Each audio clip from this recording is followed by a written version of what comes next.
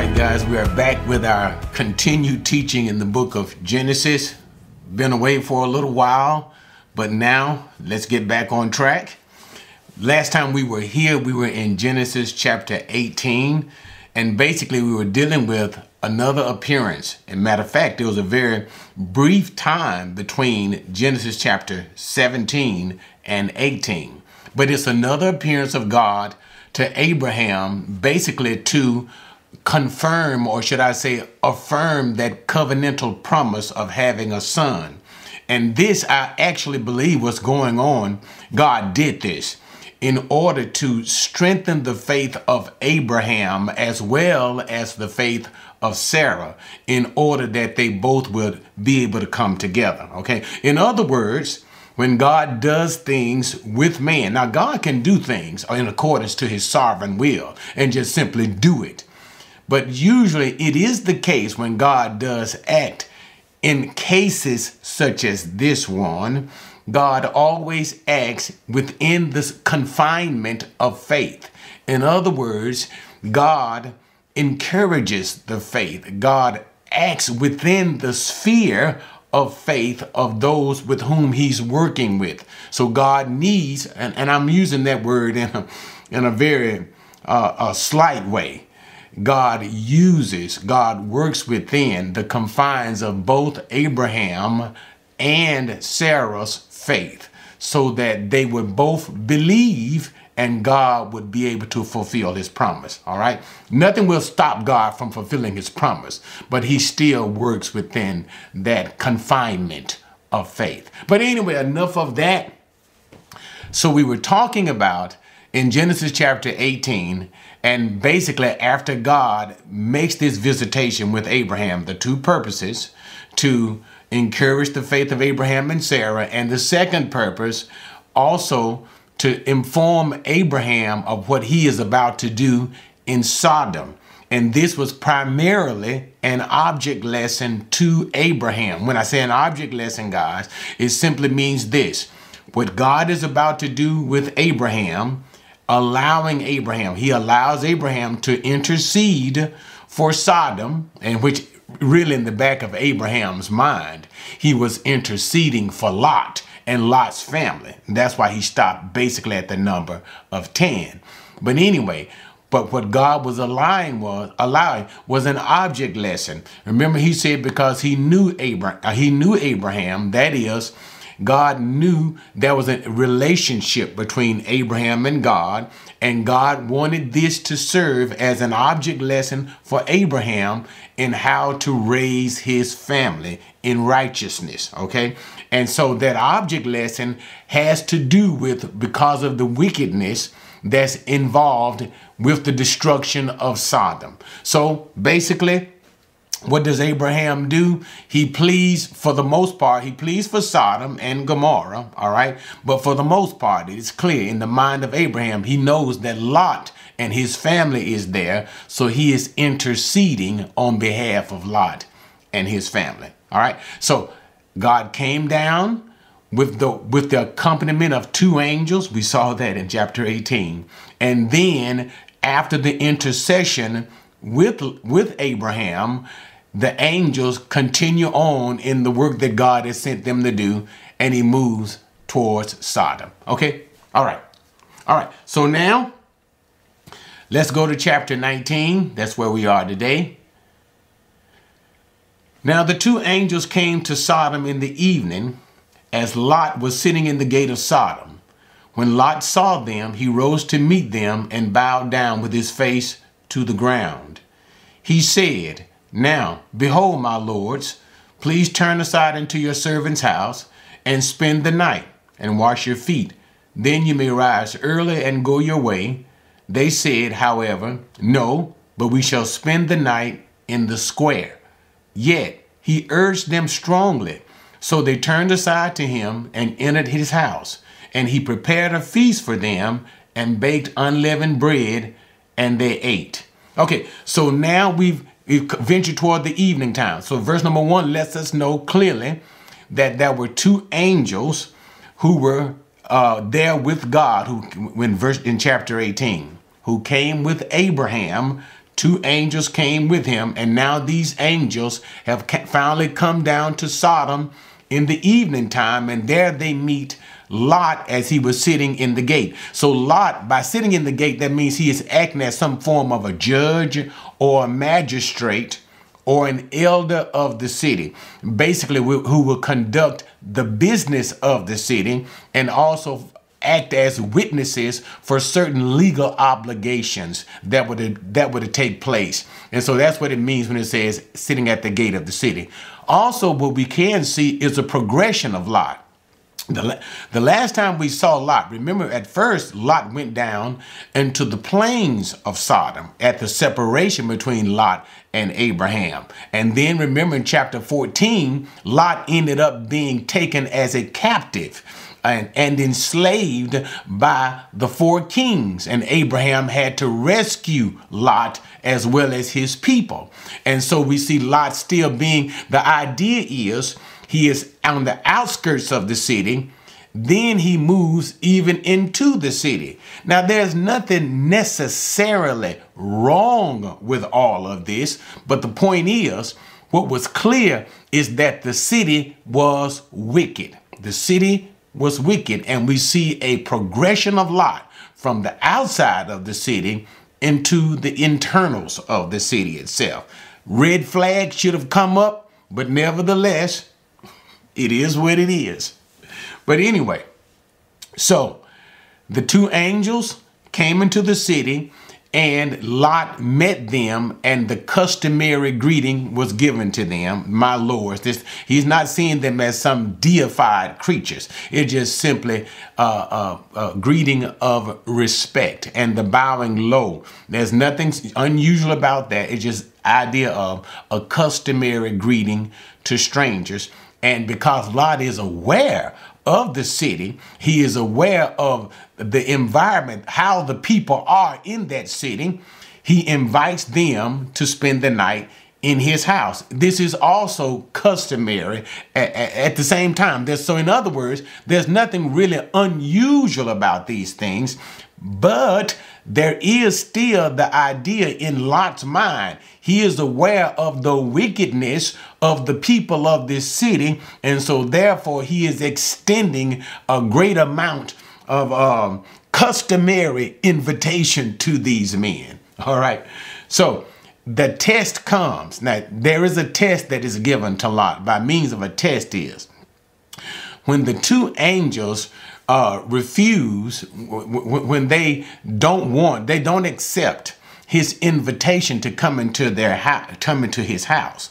Lot presses hard upon the men to do so. So this becomes a test of Lot as in an act of kindness that he would demonstrate to these 2 messengers of God. Clearly, Lot passes the test and the 2 angels accept his invitation. Now, at all the while, even though we are introduced to these 2 messengers as angels, Lot is not aware at this particular time that they are angels. They simply appear to him as 2 men. Okay? So, all right. So let's continue. So it says in verse number 3, let me make another point on that when they came into Lot's house, that he prepared a feast for him. One thing that is very interesting, and it is an indication that these are heavenly visitors.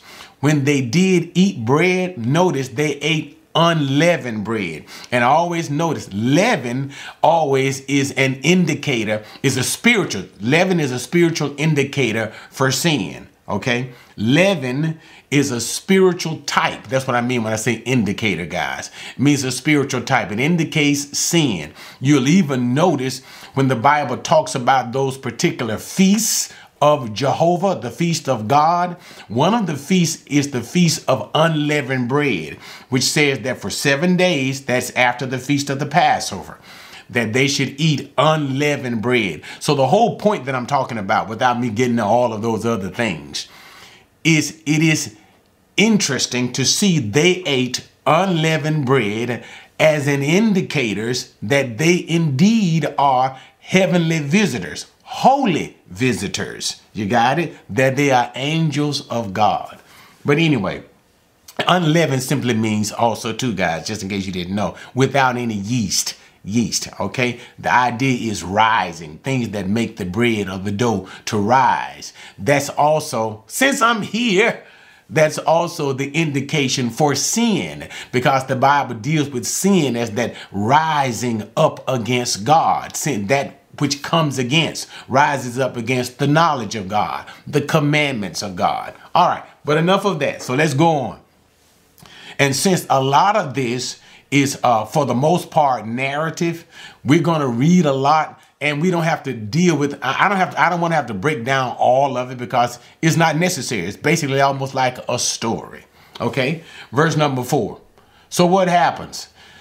Before they lay down, the men of the city, the men of Sodom, surrounded the house, both young and old, all the people from every quarter, and they called to Lot and said to him, "Where are the men who came to you tonight? Bring them out to us that we may have relations with them." But Lot went out to them at the doorway and shut the door behind him and said, "Please, my brothers, do not act wickedly. Now behold, I have 2 daughters who have not had relations with a man.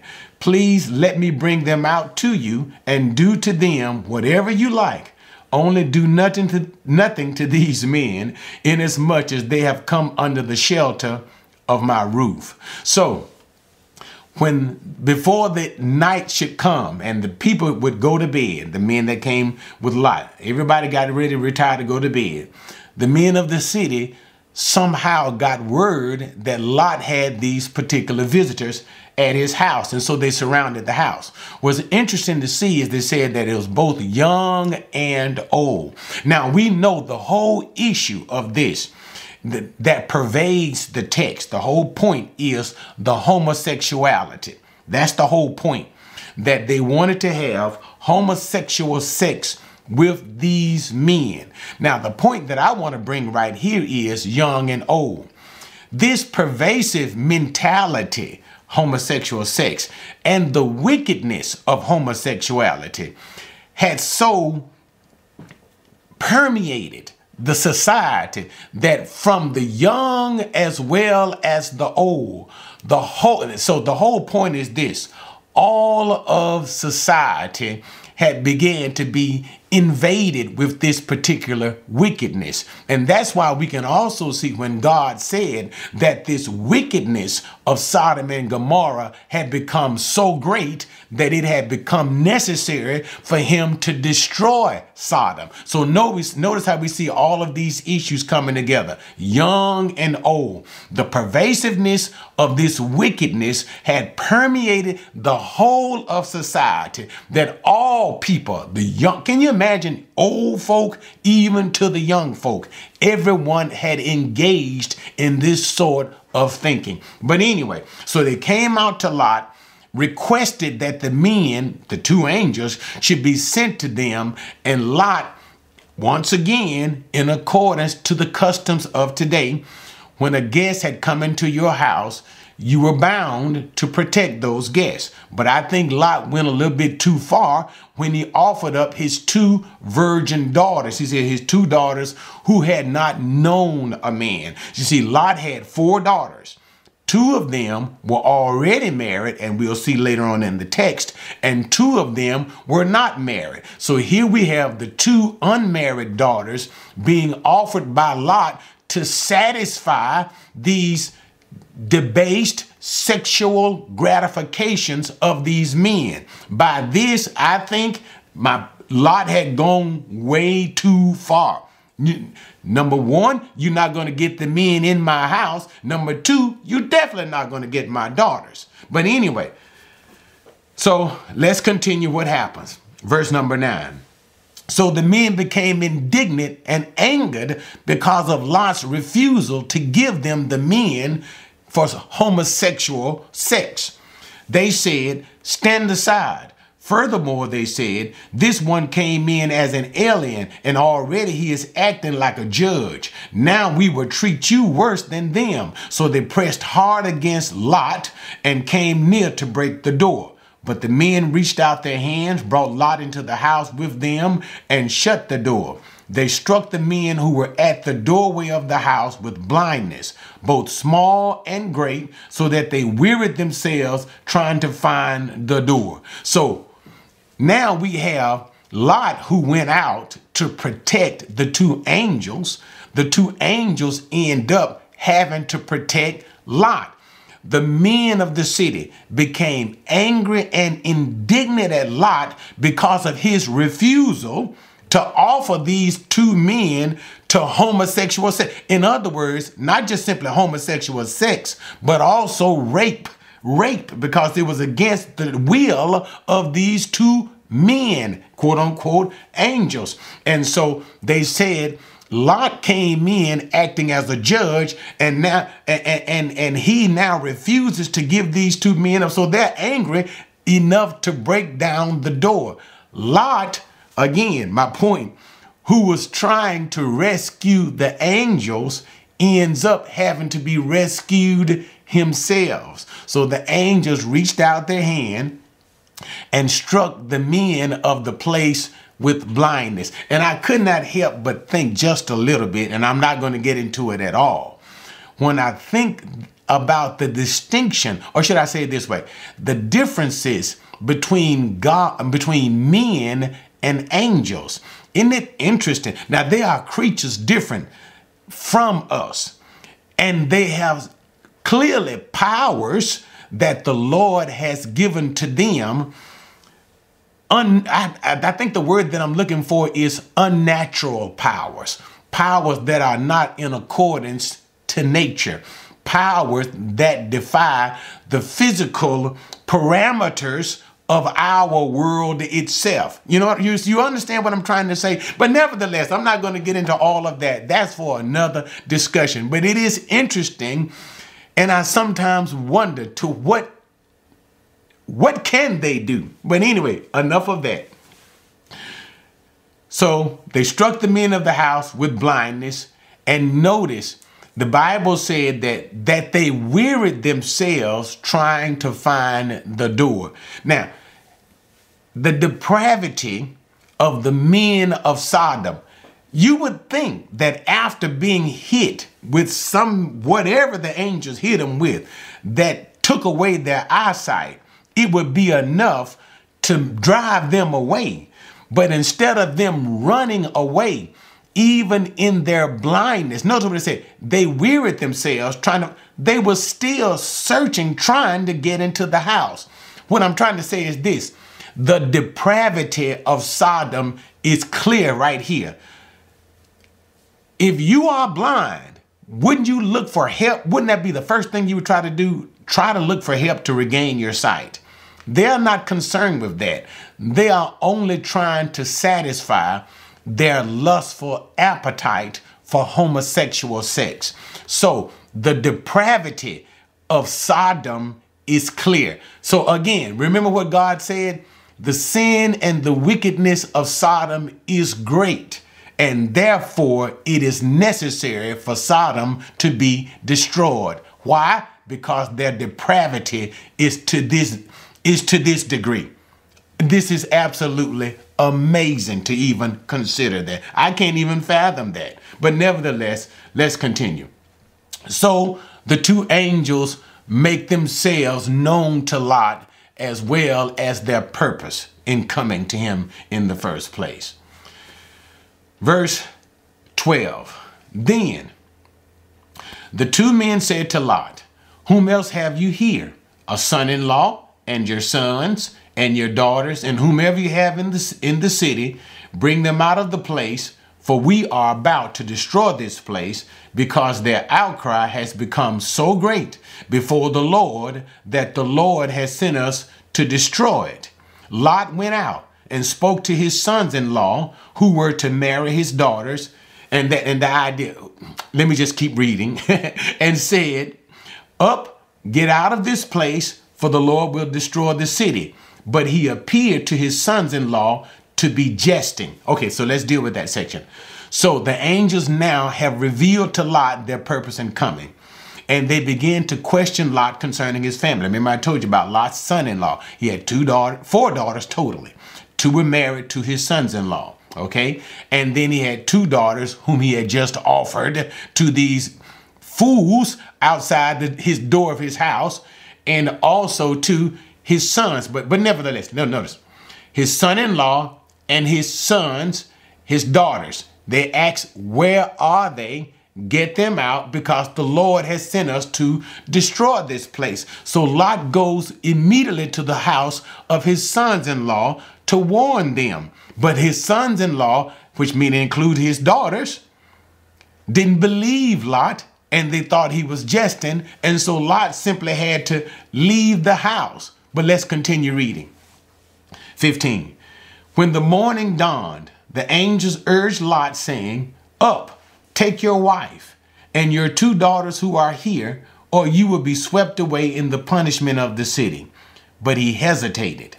So the men seized his hand and the hand of his wife and the hands of his 2 daughters, for the compassion of the Lord was upon him.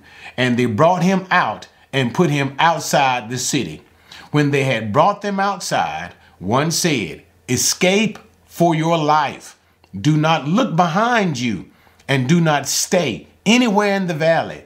Escape to the mountains, or you will be swept away. But Lot said to them, oh no, my lords. Now behold, your servant has found favor in your sight, and you have magnified your loving kindness, which you have shown me by saving my life. But I cannot escape to the mountains, for the disaster will overtake me, and I will die. Now behold, this town is near enough to flee to, and it is small. Please let me escape there.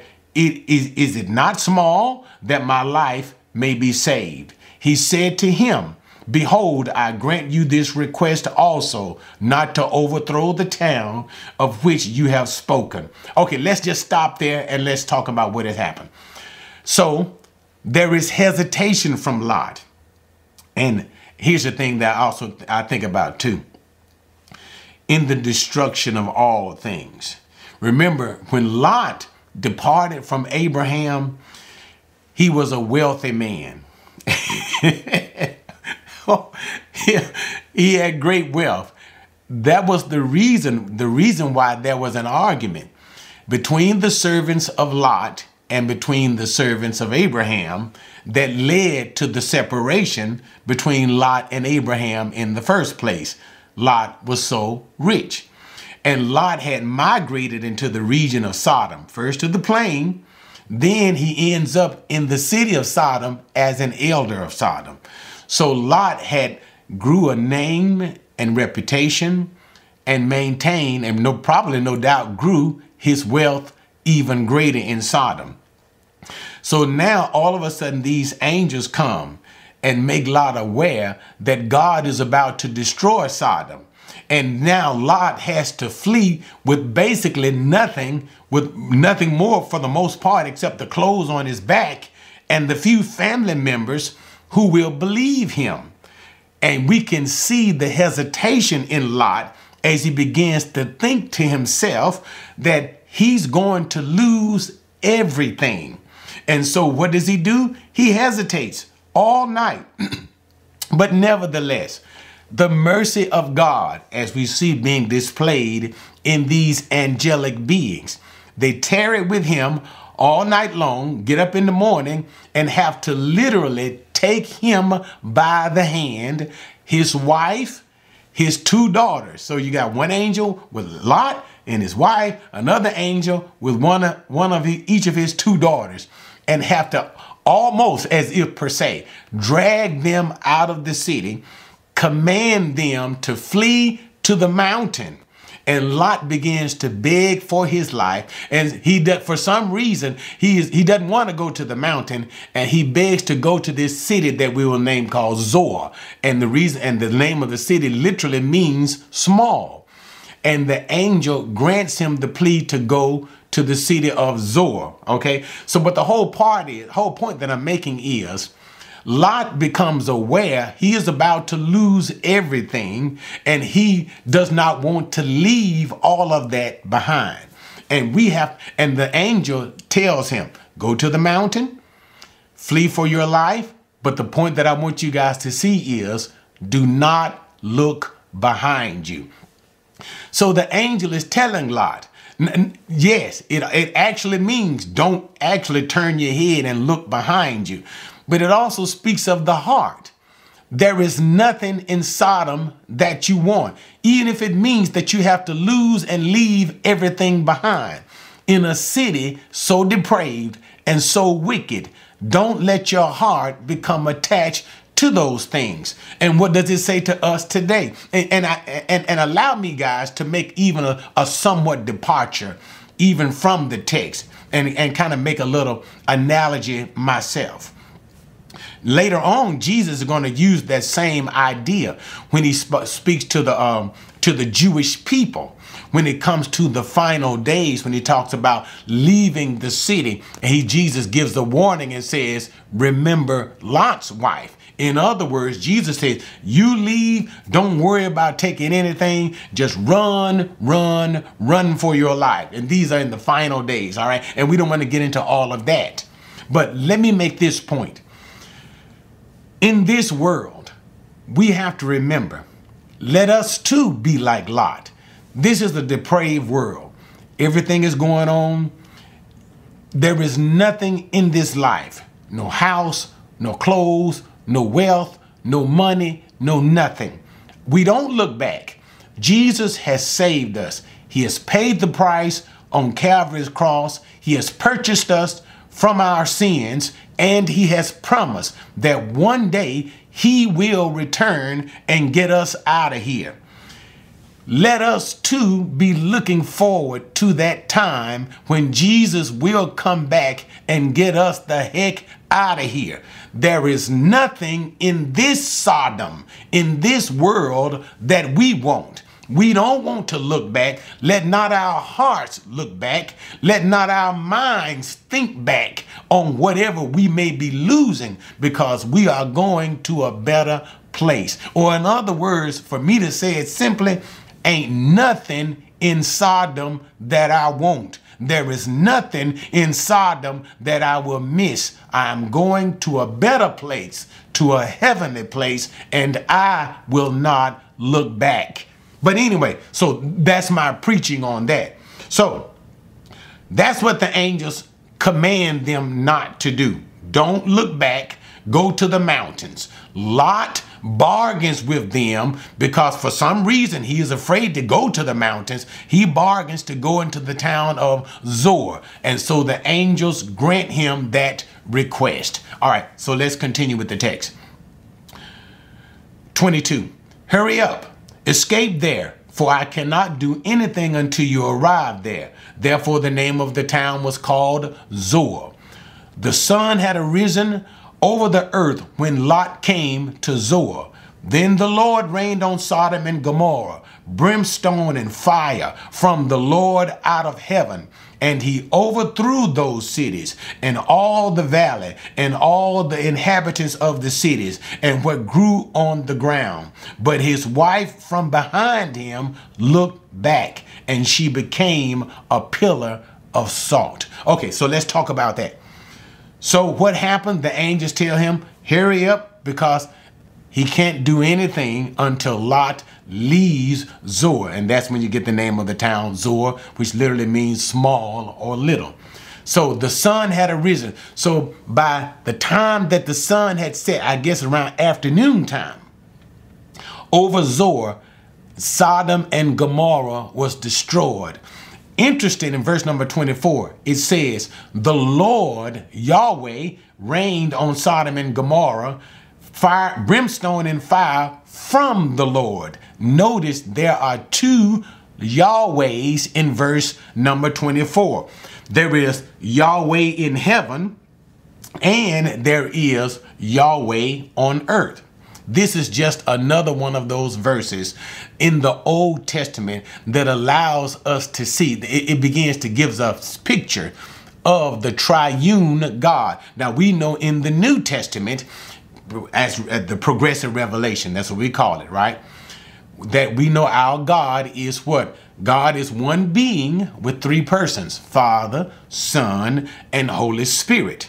And this is clearly taught to us In the New Testament, we can see that in the baptism of Jesus. Remember at Jesus' baptism, Jesus, the Son of God, being baptized, the voice from heaven, that is God who is speaking, and then the Holy Spirit descending upon Jesus as a dove. So, and we can, and throughout the New Testament, we see this thing. But the point is, in the Old Testament, this is not always seen with this type of clarity. So what we have are verses like verse 24, where we see the beginnings of these things being taught. And in other places, you can also see it too in the Old Testament. But this is not a study on this. And so therefore, I'm not going to get into all of that right now. But we see what? And Yahweh is in heaven, and Yahweh, the Lord, that's what the capital Lord, all caps mean, is on earth. One raining down fire and brimstone from the other. Okay? But anyway, so Sodom and Gomorrah is destroyed. And what happens with Lot's wife? She turns to look at the destruction of Sodom and Gomorrah and is turned into a pillar of salt. So, this is a memorial. This serves as a memorial, an object lesson for all to remember. But now here's something else that I want you to see. Although Lot's wife was delivered from Sodom, Sodom was not delivered from her heart. She still had Sodom in her heart. Because why? In her looking back, it was an indication that there was a longing. There was a desire for something still in Sodom. My whole point is this: the corruption, the corrupting element of Sodom. A beautiful thing. It's a beautiful thing.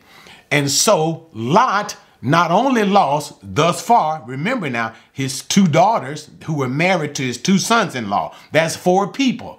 He has now lost 5 people because, or should I even say, through the corrupting agency of the sins of Sodom. But once again, think about it, guys. Remember the pervading sin of Sodom, the homosexuality. Sodom was a very wicked place. What was it that she was longing for? Notice what had happened to this woman. But not only that, even more so as we work through the text. I tell you what, let's just continue to work through this text, and then I'll finally finish a final point. All right.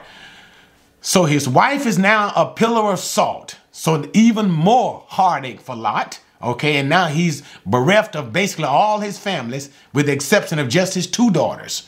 What happens in the morning? Remember, it all started with God coming to see Abraham and telling Abraham, informing him of the judgment that was about to come upon Sodom. And Abraham bargaining with God for the lives, for the most part, of Lot and his family. So now we return back to that particular situation in verse number 27. Now Abraham rose early in the morning and went to the place where he had stood before the Lord. And he looked down toward Sodom and Gomorrah and toward all the land of the valley, and he saw, and behold, the smoke of the land ascended like the smoke of a furnace. Thus it came about, when God destroyed the cities of the valley, that God remembered Abraham, and he sent out of the midst of the overthrow, when he overthrew the cities in which Lot lived. Now let me talk about that, because that's a good point I want to bring here.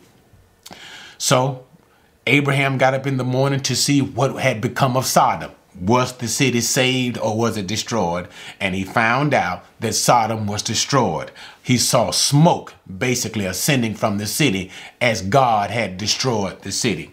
And in verse 29, however, it said that when God did that, God remembered Abraham. Now, I understand, I do know the Bible teaches that Lot was a righteous man, and the mercies of God was upon Lot. But what I want you to see is this. Notice, it said that God went to Lot, delivered Lot, because he was having mercy to Abraham.